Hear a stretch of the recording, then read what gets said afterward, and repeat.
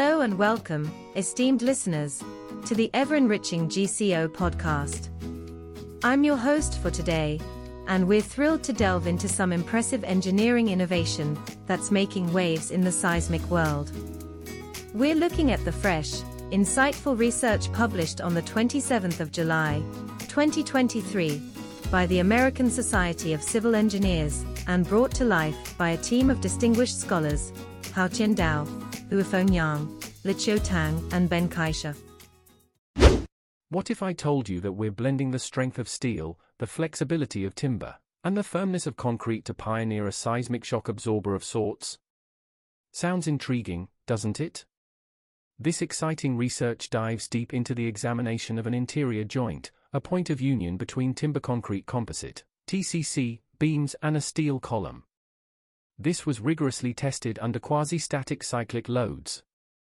A sort of a stress test to see how well this blend could stand up to forces simulating seismic activity.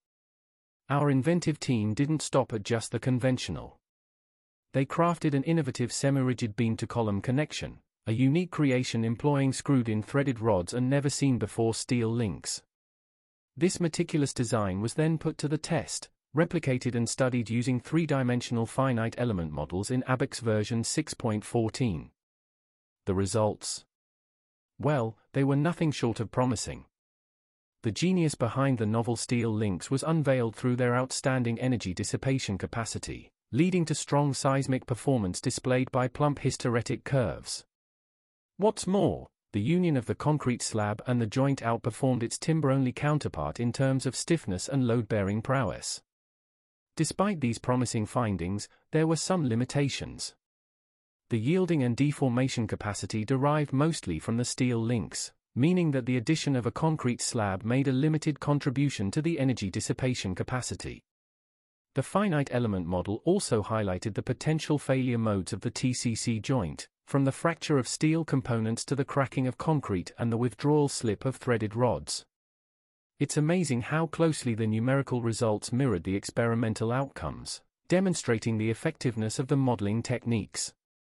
Indeed, it's an extraordinary world we live in, where steel, timber and concrete come together in an innovative dance to create a novel approach to seismic resistance. We would like to extend our hearty thanks to Haotian Dao, Huifeng Yang, Liqiu Tang, and Ben Kaisha for their incredible work, giving us much to ponder upon, and exciting horizons to look forward to in the field of civil engineering. Thank you, dear listeners, for tuning into the GCO podcast today. Don't forget, you can explore the depth of this study and find more riveting articles on gcoportal.com.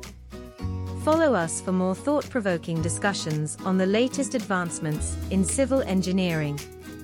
Until next time, keep questioning, keep innovating, and remember, the future is built on the foundations we lay today.